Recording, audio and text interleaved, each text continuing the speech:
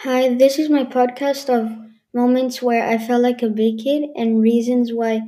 it made me feel like that, and how I explain how feeling like a big kid really changed moments in your life, and it is very important for me. And these moments have been how I feel like a big kid because every time I pass through an experience, it makes me feel something.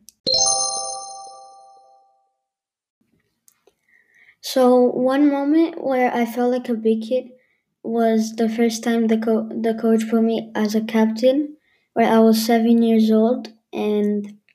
it was a very special moment. And when he put me captain, I felt like a big kid because, well, after that moment, I knew how I needed to lead the team and how I needed to learn new skills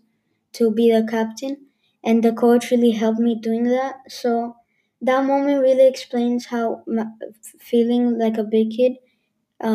really is important for me when I was a captain. Also, an explanation for this first moment, how I felt like a big kid, is well, every time I feel proud of myself, it kind of makes me feel like that because it shows me how I worked hard for it, and especially in this moment, how I worked very hard to be the captain, and the coach made me the captain, so that's why I felt like a big kid, and that's the reason why that makes me feel like that. A second moment where I felt like a big kid in my life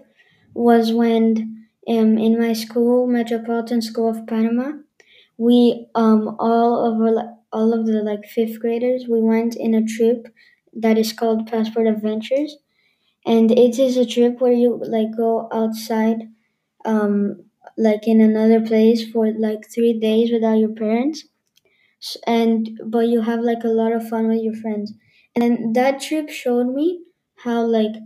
I felt like a big kid because I was not with my parents and I still had a lot of fun with my friends. So this explains how for me I felt like a big kid because well I was with all my friends for 3 days sleeping there.